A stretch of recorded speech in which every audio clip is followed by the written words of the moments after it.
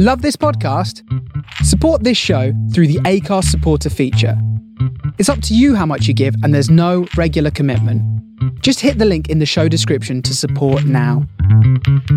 Hello, my name's Jack King. I play for Preston North End from 2012 to 2015. I'm currently playing for Ebbsfleet United Football Club in the National League.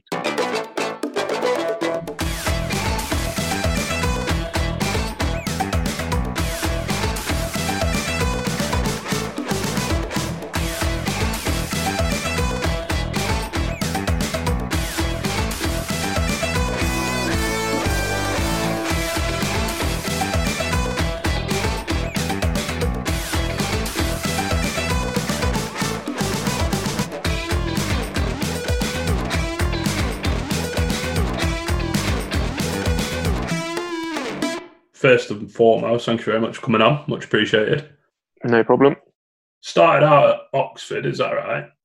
Yeah, so I was a scholar at Oxford United. That's where I'm from. I live sort of 10 miles outside of the city. So I started playing for teams when I was around about 9. Got scouted then at Oxford United, and obviously trained with them and played games for them. I was with them for a number of years, and then basically at about 13, I think I was around 13. I got released. At the time, I was really small. I was a very slight lad. I didn't really get a growth spurt until I was sort of 16, 17, really. Yeah. And that probably worked against me at the time. To be honest, I was a central midfielder. I was neat and tidy on the ball, but never really had the stature to dominate games. And I remember the head of the Centre of Excellence at Oxford left. He was a Welsh guy, a guy called Malcolm Elias. He always obviously rated me.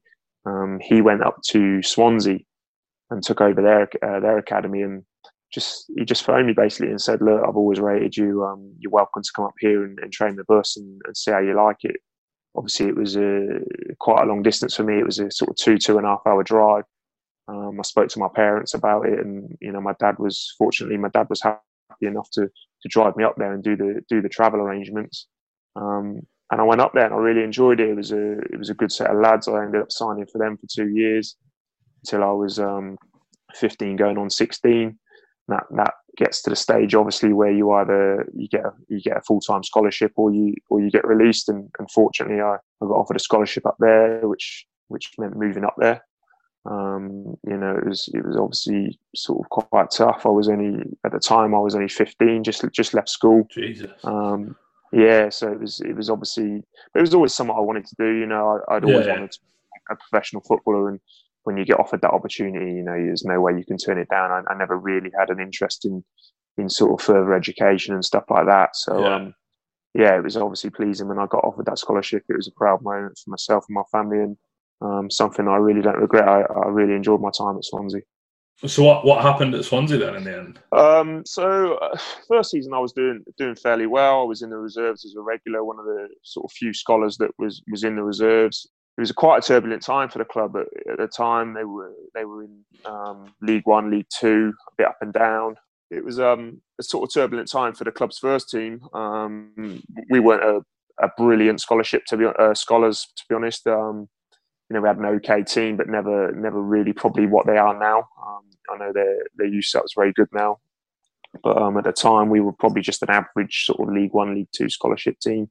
Got to my third year, which I got offered a third year, but got to that year, which is basically make or break. That's when you either turn pro or not at all. And the first team got a new manager in him, a guy called Brian Flynn.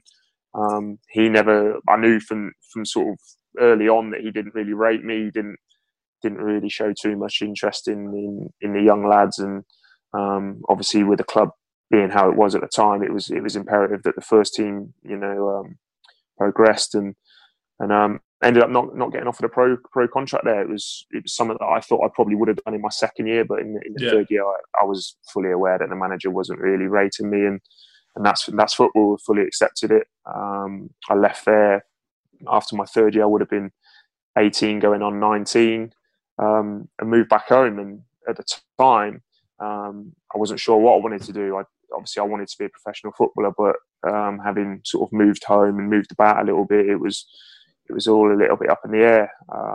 And as it was, the time of the year that we were told about our contracts was, I think it was around about January, February. So there was time left of the season. We had a few phone calls. Bristol Rovers wanted me to go up there, so I went up there and trained for a week. There was basically a trial game or a reserve game that I was supposed to play in.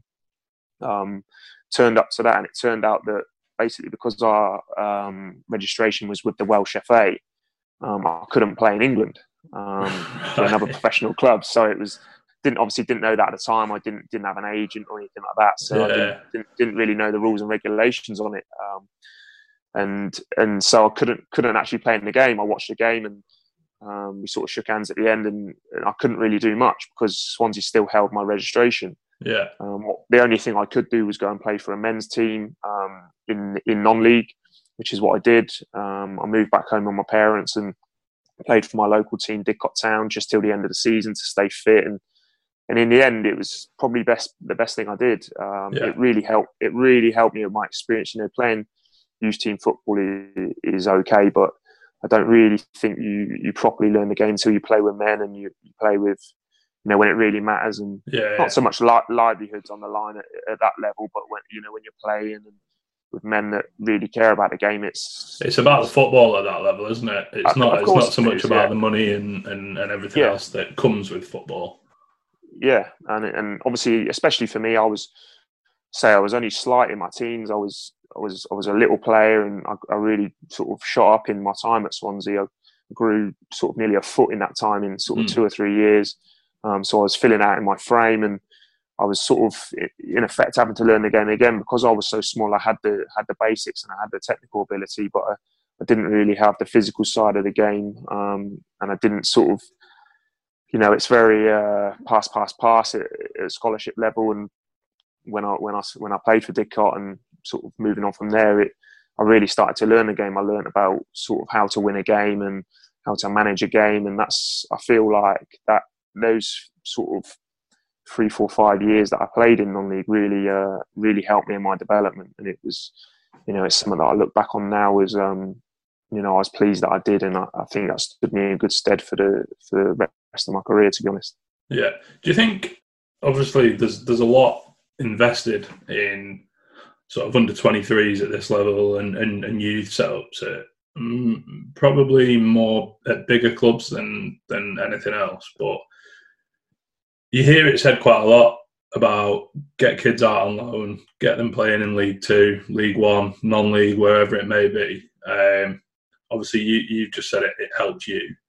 Do you think that exposure early on is better for the development of a player as opposed to spending so much time in the youth? Certainly, I think if I was a manager coach at one of these teams, I think if you offered me a lad that was coming through the 23s and played every year at that level, or if you offered me him to go out on loan for a season or 2 seasons before he's 21, 22, 23, I'd certainly take that option. It's like I say, the experience that you gain from playing with men, and especially at sort of League 1, League 2 level, where they're probably not on as big a money as what a lot of the first team players will be on at your current club, and it means so much to them. They're on maybe 1 year, 2 year contracts. They're playing for their families, they're playing for their futures, and it really means a lot. And if you're not up to the level there, they'll tell you. And I think that can only stand you in good stead. You might make mistakes, you might not play as many games as you want, but even just being around the dressing room and around a different culture, I think it's really beneficial. And I know from playing with a number of lads over the years that have come from Premier League teams and Championship teams, they've maybe not sort of stood out or done so well, but then when they do go back to their clubs, they've progressed and they come on. And I've seen it a few times where I've probably thought of players maybe not quite up to the level of Championship, Premier League, but when they've had their loan, they go back and they end up forcing their way into the team and playing regularly. And I think, I think that comes from benefiting in and around senior players and training, week in, week out with the same team and players that it means a lot to. Yeah, I think you can look at a few lads in the squad at North End at the minute that tick a few of those boxes. Obviously, Ben Davis has been. I think he went to York on loan. He went to Fleetwood on loan, and now he's arguably, without wanting to sound like I'm being biased because I'm a North End fan, but he's arguably one of the best central defenders in the Championship. Alan Brown, he's not had loans, but he came into North End as a young lad. And was probably exposed to a higher level of football than where he would have seen that in Ireland where he was. And obviously, again, look at him now; he's absolutely flying. Yes, I mean, it's interesting to see the development of both of those players because obviously I played with both myself. Alan used to be a housemate of mine, so I still keep in touch with him quite a bit. It's, both players, I'm sure they'd be first to admit them when they first stepped into the first team. They probably wouldn't have envisaged, their rise as quickly as they have done it. I certainly remember Alan coming over as a young lad from Cork. He was only slight in his frame. He was a really shy guy. Didn't speak too much. And I remember in training, every sort of, obviously you have your small-sided games, and every time he got the ball, you could see he had ability, but he just kept getting caught on the ball quite a lot.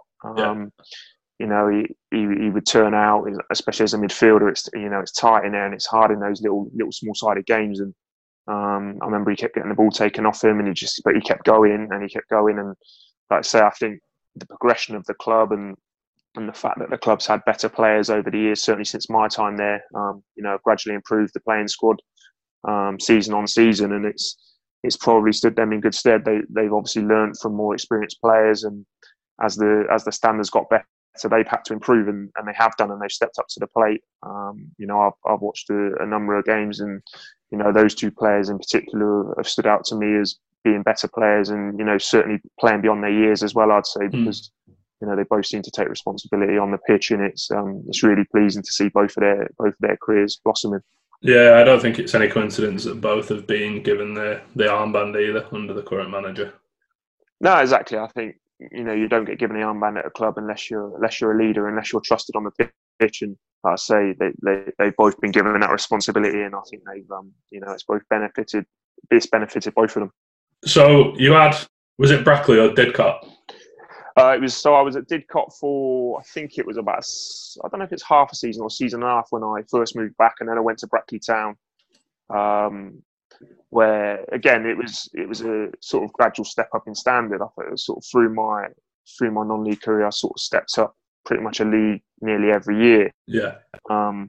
So I went to Brackley again. It was better money, a more professional club, better standard. And I coped pretty well, to be honest. I was fairly consistent through like I say, through my non-league career, and I found myself getting better year on year, to be honest, as I strengthened up and as I gained that more experience. Were you working part time as well, or were you working full time playing part time? Sorry.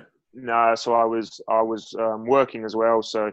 My dad's got a building company which I started working for. So the money at those levels was never enough that could, keep you going. So we were training Tuesday, Thursday, and then obviously games on a Saturday. Yeah.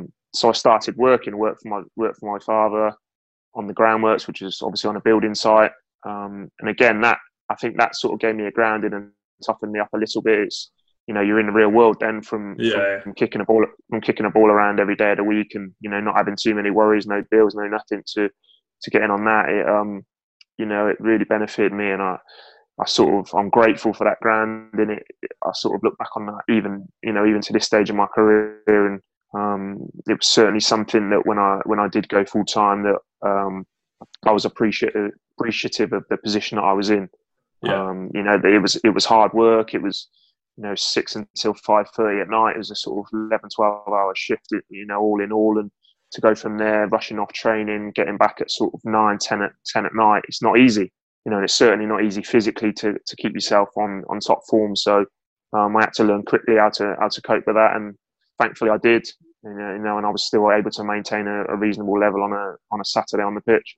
Yeah, I was going to say, how did you find sort of balancing that? Was it tough? Because obviously you were what, late teens, early 20s? Yeah, so I was in my early 20s, at that point, and it was okay. I'll say at that age, you can still get away with sort of playing, as much as you want. Yeah. Really, you've got the legs. There's no tiredness in there. It was, obviously sleep wise, it was quite tiring on the body, but I think as much mentally as anything, I still wanted to be, and I still believed I could have gone back full time. Yeah. And a number of my managers and coaches, etc., still told me that they still said, we can, you can go full time, keep going. And I was always a professional lad. I never drunk. I did things right. I didn't really go out too much.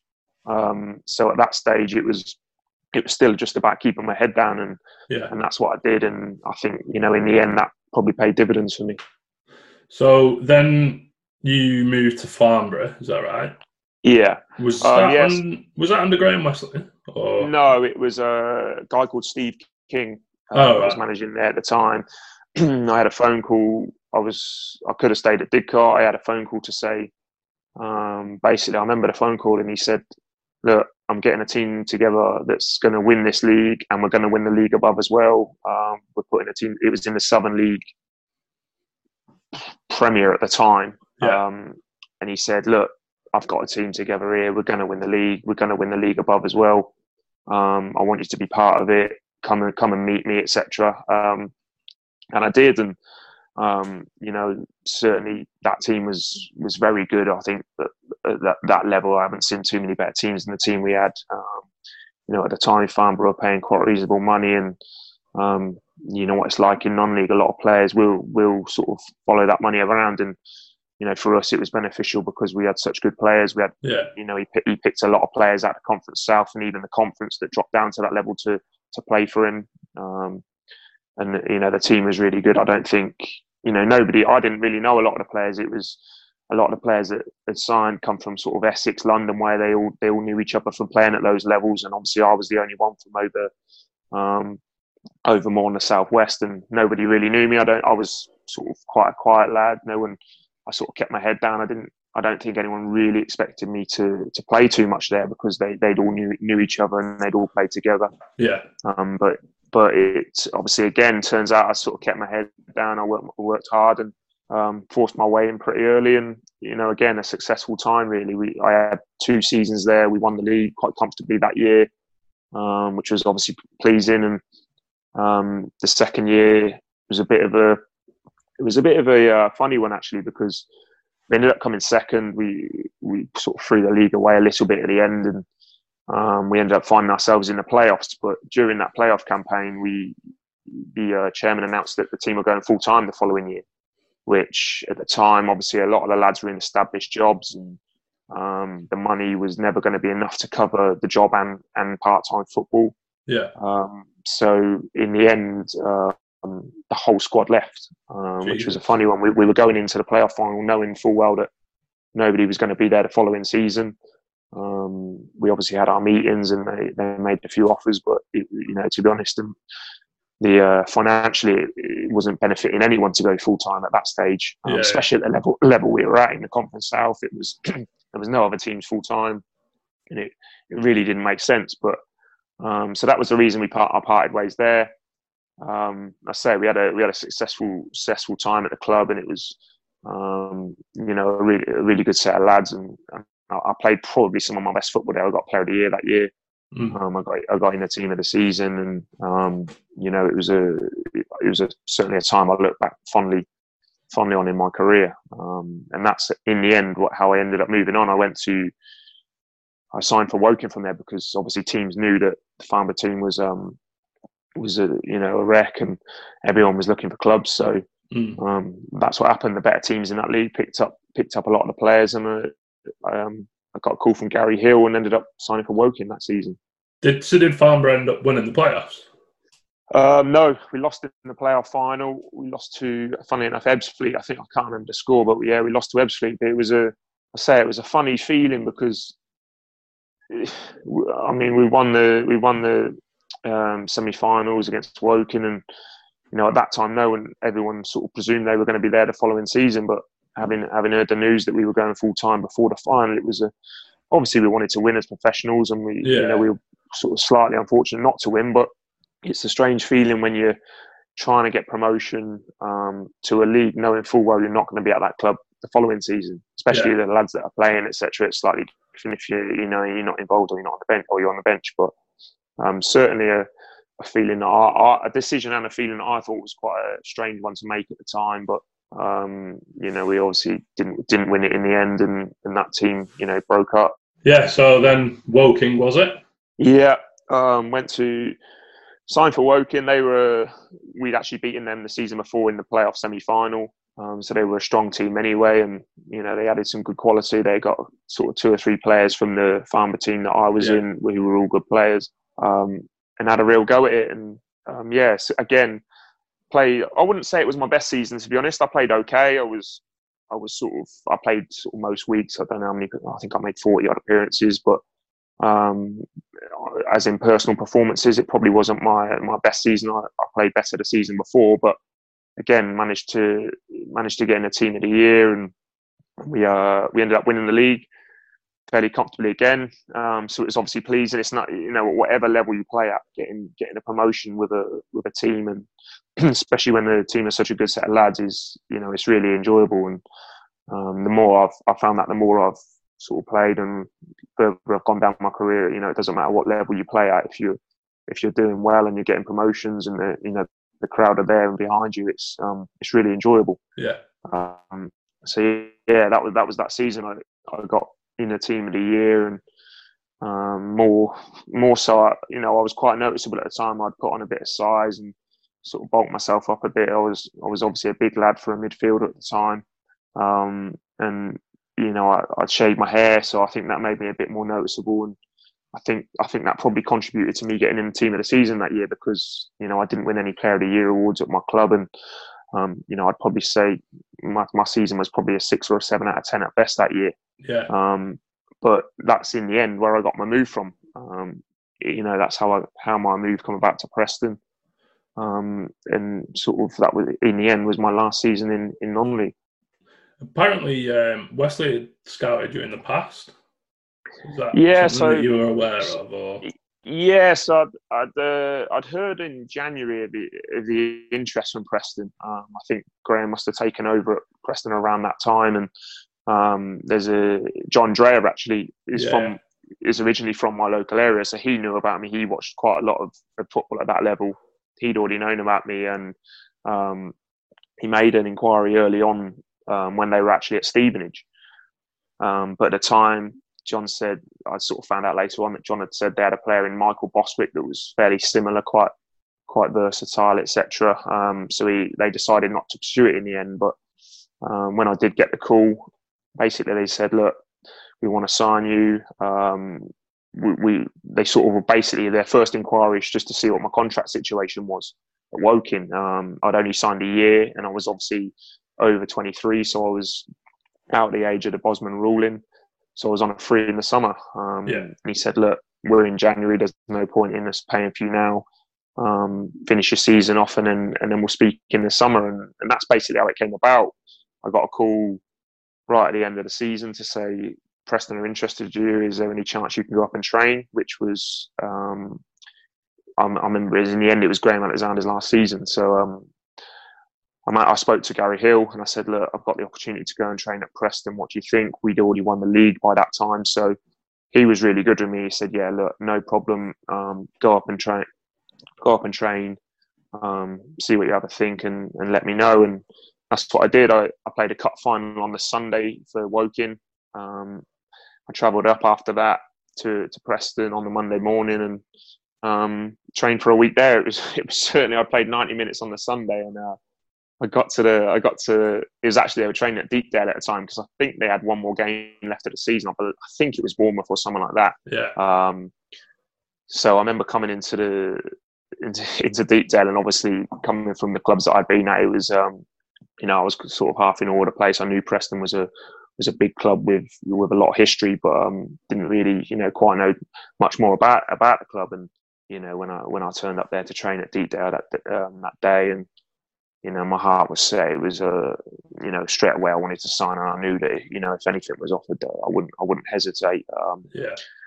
And I say again, I did pretty well. We had an 11v11 game, true Graham Wesley style. It was I'd played 90 minutes on the Sunday, and I turned up on the Monday morning to another 90 minutes.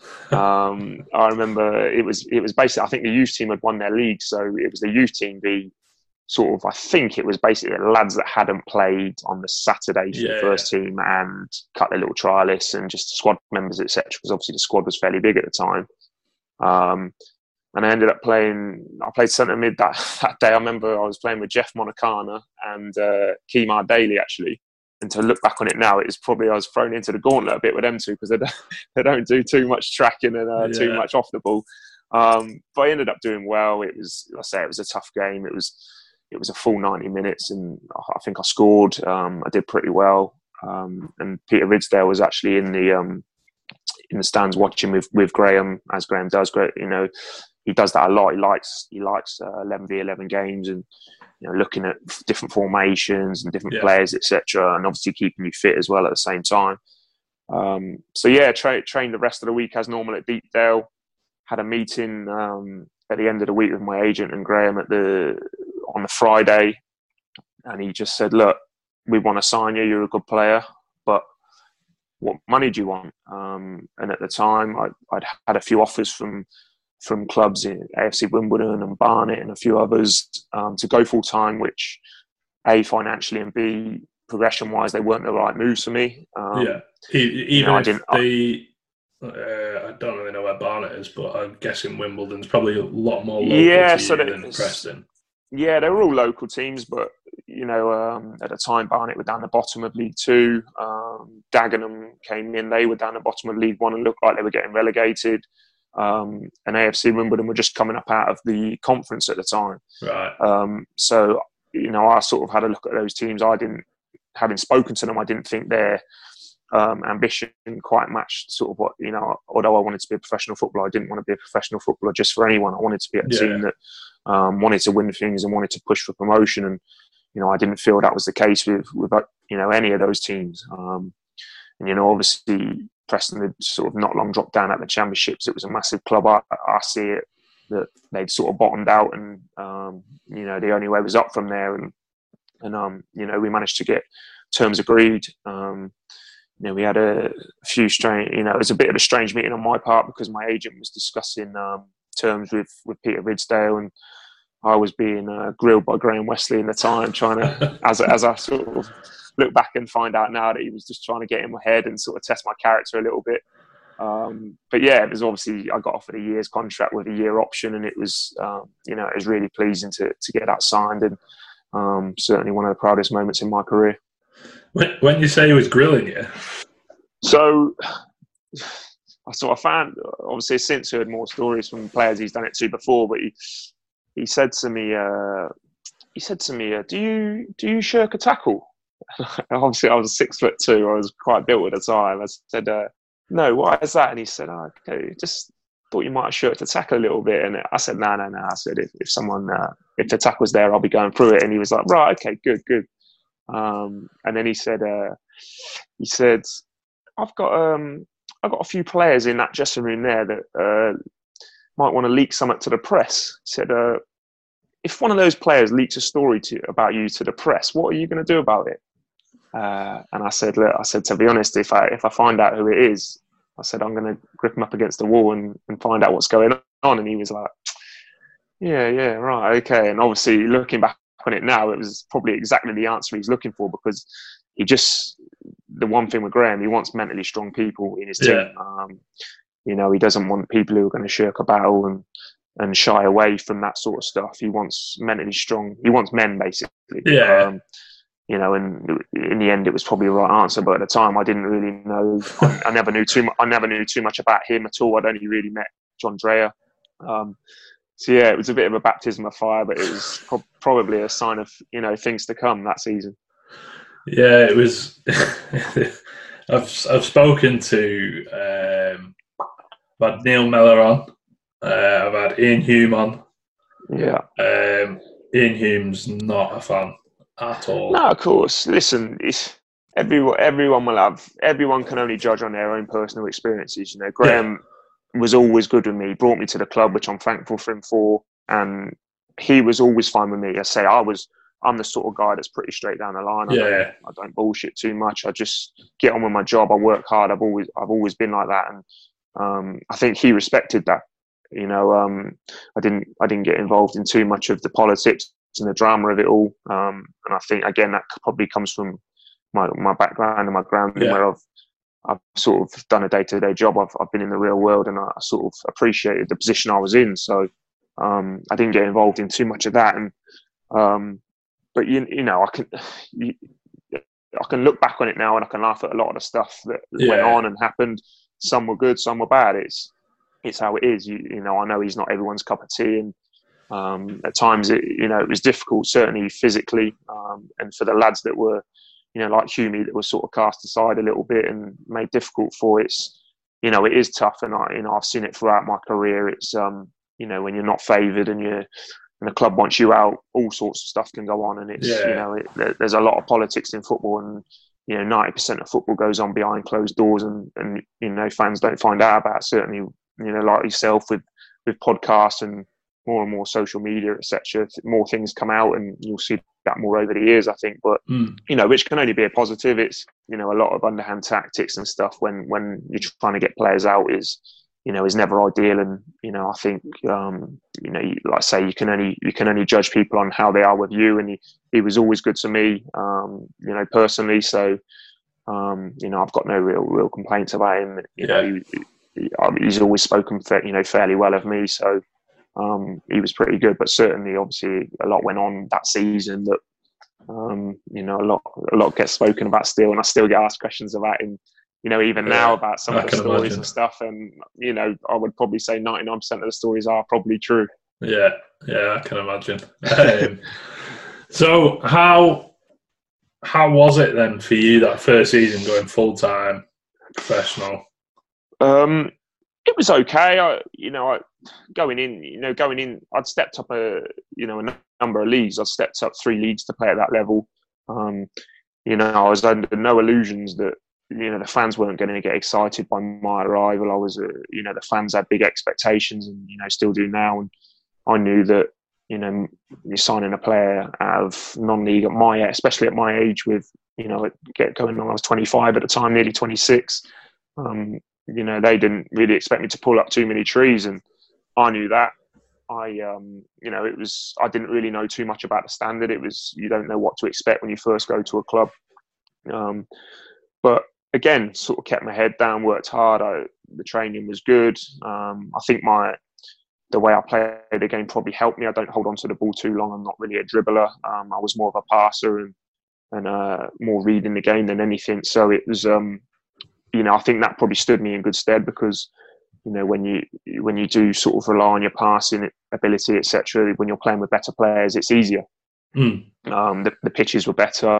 I think the thing you find is the tempo of football increases, but with the increase in tempo you know, it's easier on the ball, because you've got so many options and you've got so many better players around you. And when you do get, you know, when you do give people a ball, they can look after it. So I wasn't too sure what to expect that first season. I probably thought if I could be, you know, in and around the squad and make sort of, you know, 20 odd appearances, I'd have done pretty well. And you know, probably surprised myself. I had a pretty good pre-season. The fans, you know, warmed to me pretty quickly. They were really good with me, and obviously ended up changing positions during that time. But and ended up obviously playing a lot of games. I think I made probably 45, maybe 46 appearances that season. You know, which is obviously really pleasing, having come from the level I did.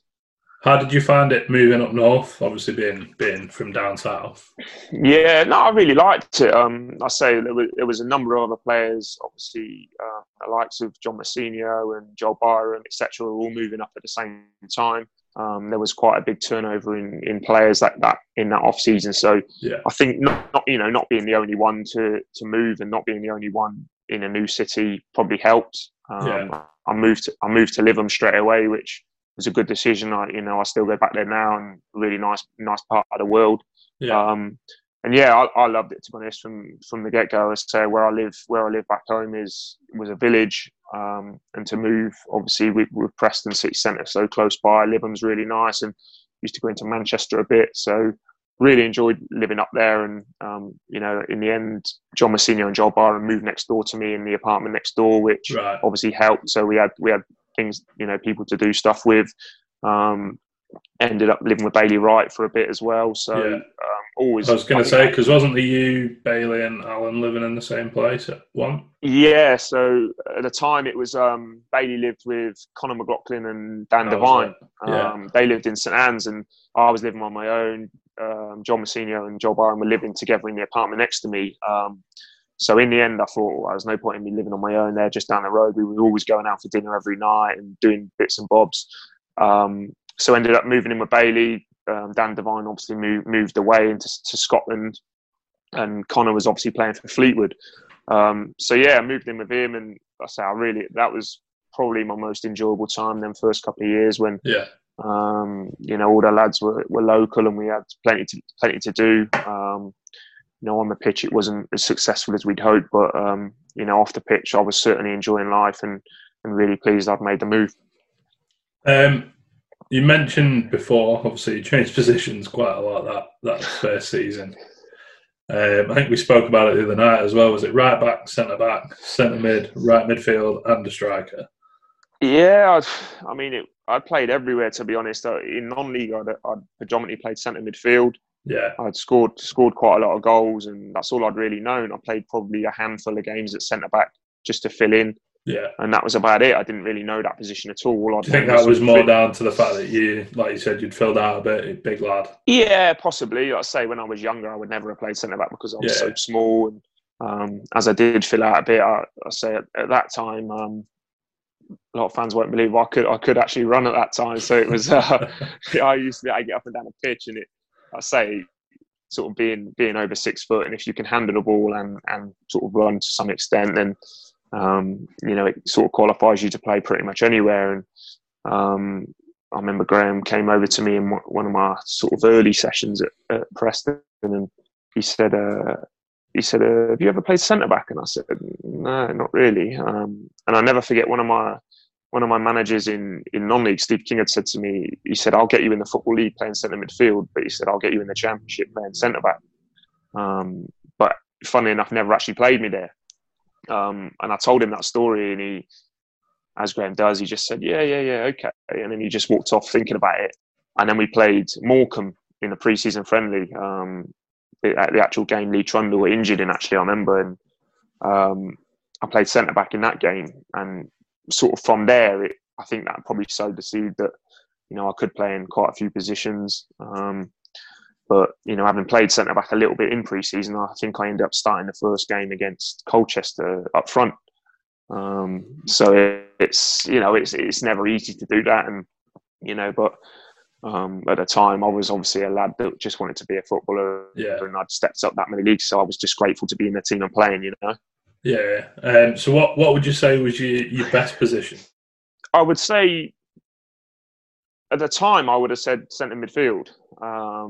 Looking back on it now, I think if I had played centre back a lot younger, then that would have been my best position. But because how I found with centre back, being centre back is a lot of it is knowing the position, knowing where to be, knowing what to do, knowing how to use your body for headers. And to step up that many leagues and then play a new position is tough. I was learning on the job.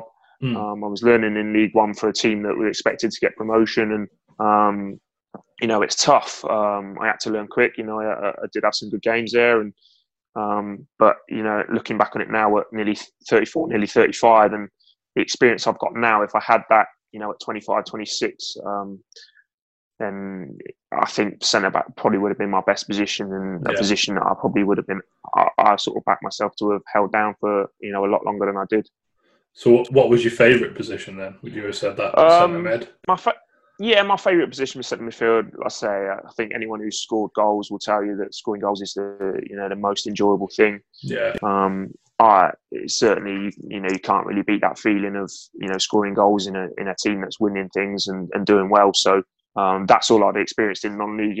Every team that I'd been at had been successful and got promotion. So it was, that was certainly something that I enjoyed doing the most. And even at Preston in my early start to that season, I think I'd scored maybe, I think it was 4 in 8 or maybe 4 in 9, something like that. So started off okay on the goals front, but ended up playing up front on my own quite a bit. And obviously we weren't doing as well as we'd expected. We were sort of languishing around mid-table, which was not pleasing. And I did chop and change around that season. I remember playing right back for a game and or a few games and centre back. So certainly I would say with scoring goals, it's something you need to get used to, rather than it's not easy to turn it on and turn it off.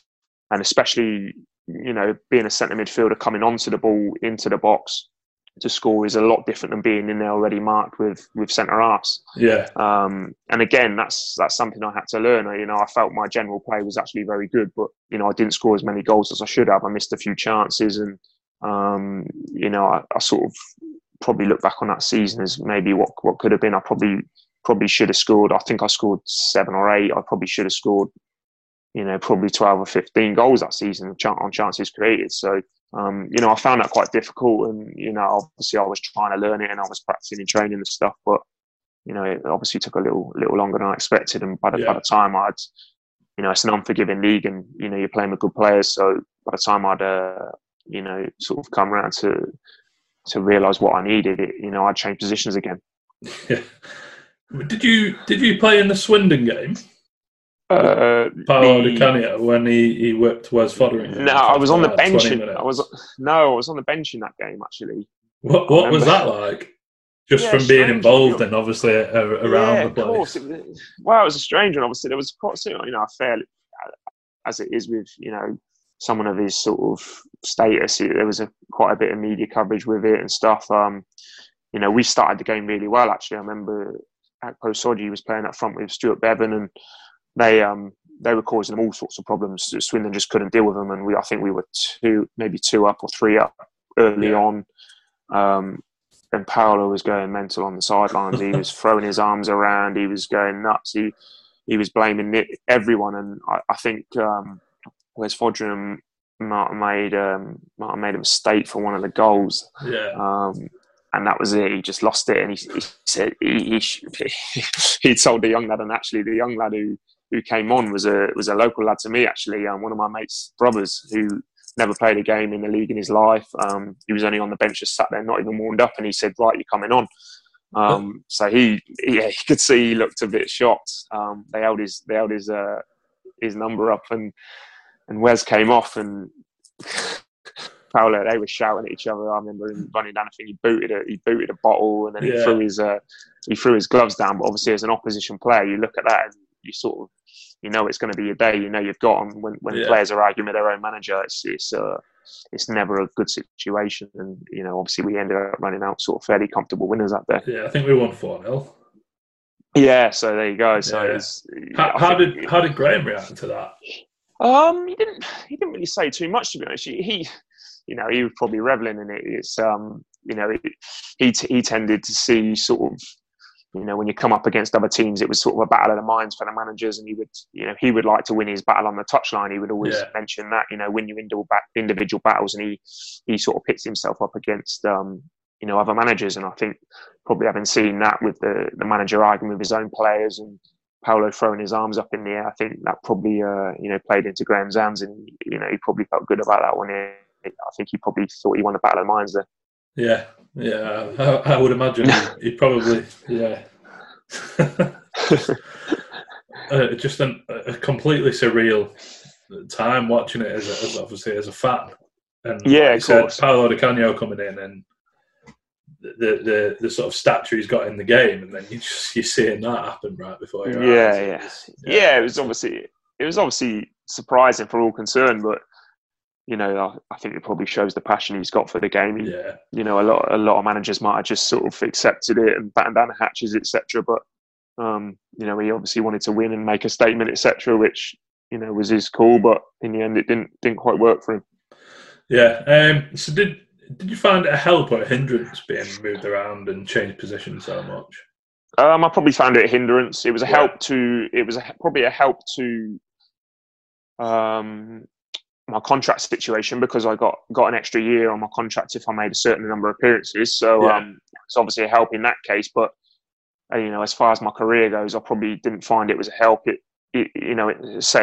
Especially if you go from maybe centre midfield to right midfield, etc., it's not quite as big a shift. But when you're going from centre back to centre forward, it's a completely different game. You're playing with your back to goal rather than with everything in front of you. So I certainly found it more difficult than not. But I always did my best. I was more than happy to play wherever was required. And actually, I remember we played, I think it was Bury on Boxing Day, and we'd done the shape. We weren't training on Christmas Day. We'd done the shape all before it. I was playing centre back. I was doing all right, and I got a call from Graham on Christmas Day. No, I got the. I don't know if it was a call or a text. Anyway, got the team through, and I was playing up front. Probably a text, knowing Graham. Yeah, I think we always used to get texts on the morning of the games. It's telling the team and all that sort of stuff on what we were going to do to the opposition that day.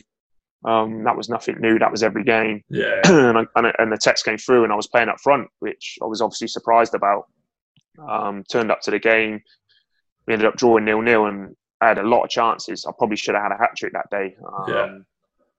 And we got in after the game, and I remember Graham saying to me, "I don't think you were imagining scoring goals on Christmas Day."